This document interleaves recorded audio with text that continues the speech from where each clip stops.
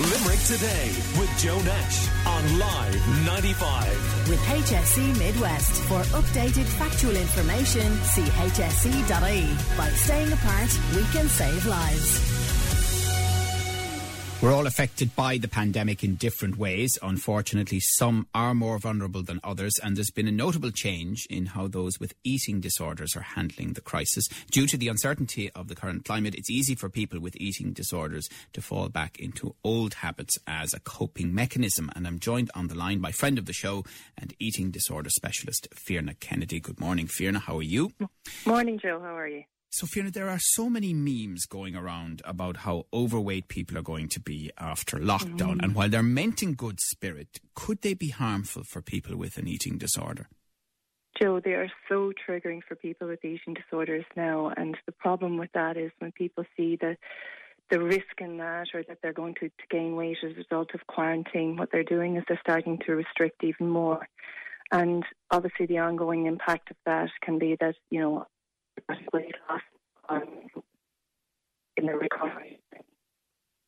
Unfortunately, your line is breaking up a tiny bit on us, Fiona. Okay. Are you still with me there? Yeah, can you hear me now? I can hear you a little bit better now. Sorry. Okay, yes. Hopefully that'll stay.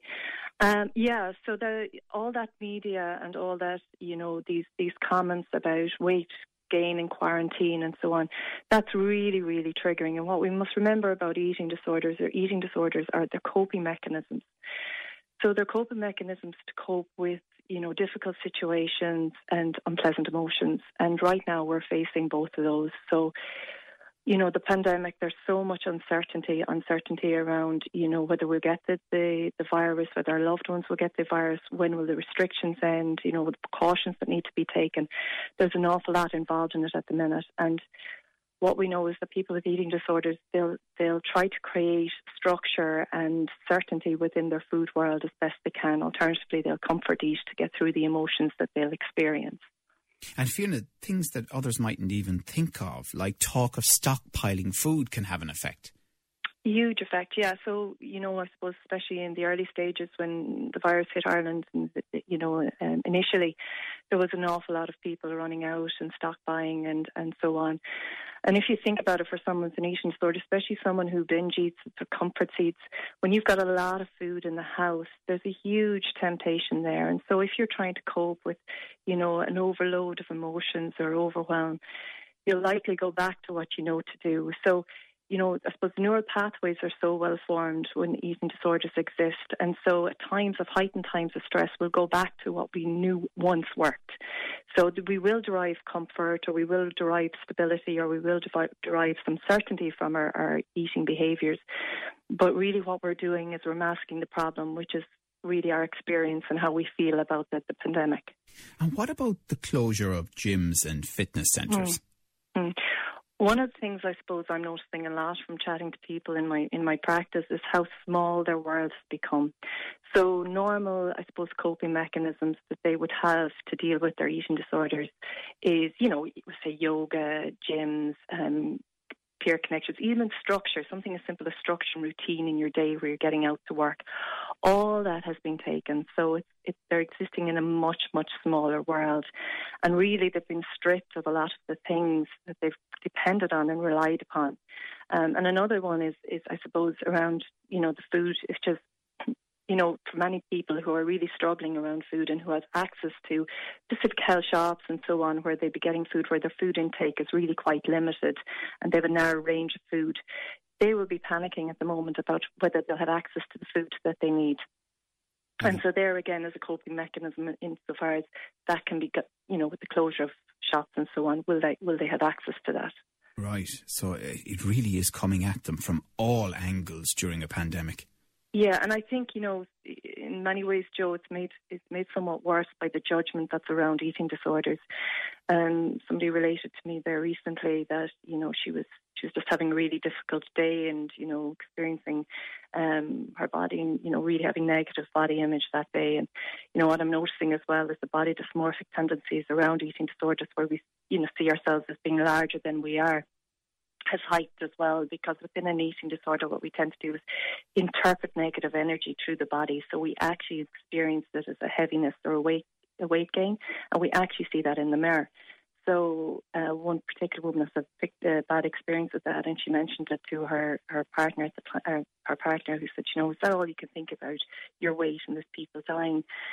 My point on that was, she's had an eating disorder for several years, and she'll most likely have an eating disorder for many more years, and through the pandemic, before and after it.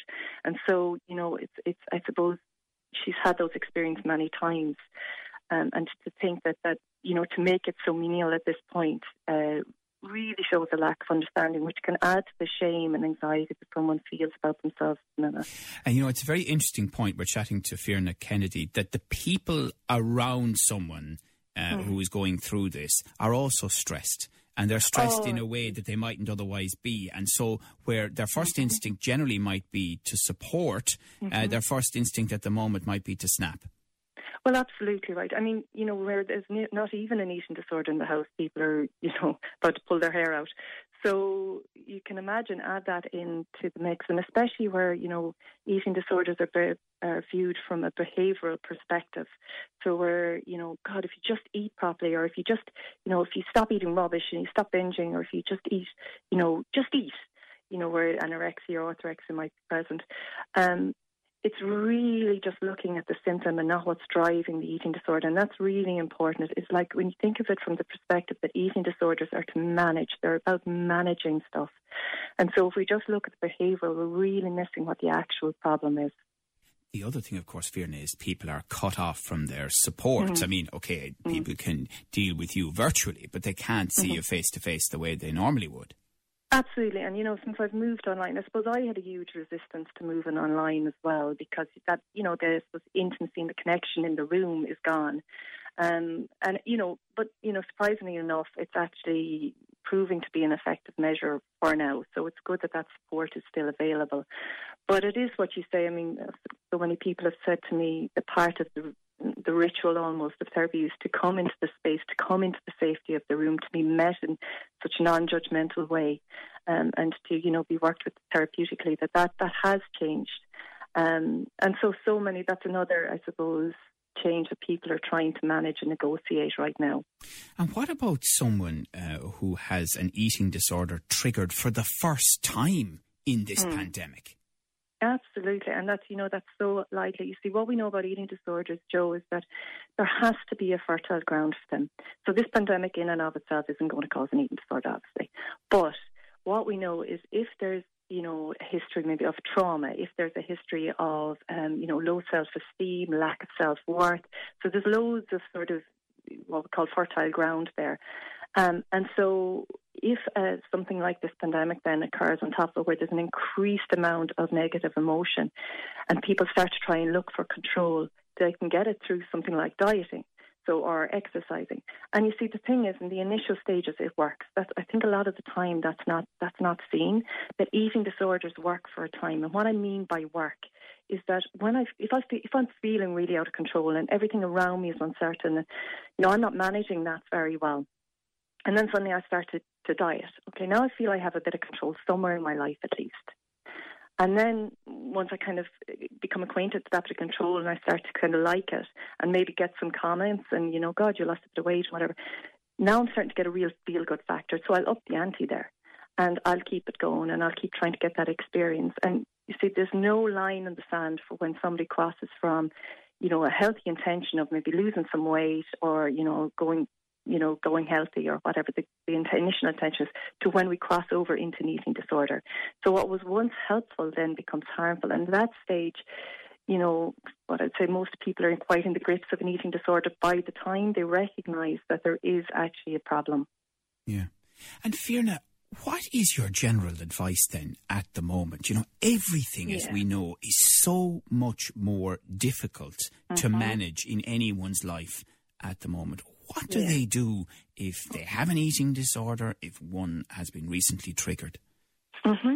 What I would say, first of all, I suppose for people who have an eating disorder, or, one of the things I'm noticing as well is people who've kind of well established in their recovery, on the recovering journey, have had almost a flare-up of disordered eating thoughts or body image thoughts at the minute.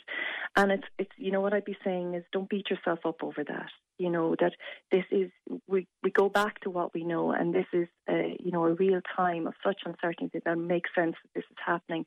So don't judge yourself, don't judge your recovery on if that has happened for you. And for somebody who's just recognising that there might be an eating disorder therapy, to make contact with professionals, to try and get on the road to recovery as quick as possible. Because what we know is that the sooner that an eating disorder is diagnosed and treated, the greater the chance of full recovery. So that's the first thing I'd say. And the other thing, I suppose, I would also say to try and stay connected with whatever support you have, even if that's online. To try and reach out to peers that might understand, to talk to family members. Eating disorders thrive in isolation. So to do your very best to stay connected. Another one I would say is, which is really important, is to create some routine.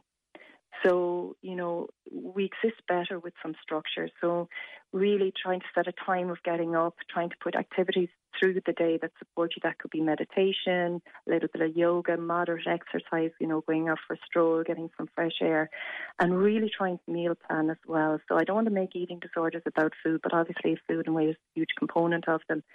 And one of the things is, once we start to plan our meals and trying really to stick to that plan, at the end of the day, that's an accomplishment in and of itself. The other thing I'd really be saying is to try and get some sleep, good quality sleep if possible, because obviously when anxiety is rise and so on is happening, that our sleep can really be altered as well. And one of the things that's really triggering for any of us is that if we're tired, we're more likely to eat. We'll have more cravings to eat and to get energy in. And there's enough, I suppose, emotional triggers going on without having physical ones as well, which will be there. But sleep is one thing. And just to say, one strategy that I use with people, which can be quite helpful, is halt. So stop, in other words, but halt. And H is for hunger. So try to identify if it's a physical hunger or an emotional hunger. And there's ways of doing that. A is for anger, or emotions in general. Am I wanting something in response to anger? L is for loneliness, or boredom there as well, where we're literally wanting some comfort, wanting something to connect with. And T is for thirst or tiredness. So identifying, is it actually thirst? Because sometimes we can mistake those signals for actually food instead of a hydrated white water or whatever. And the other one is tiredness. We know that we will crave energy when we're tired, and so we'll do that through wanting food, and usually sweet food.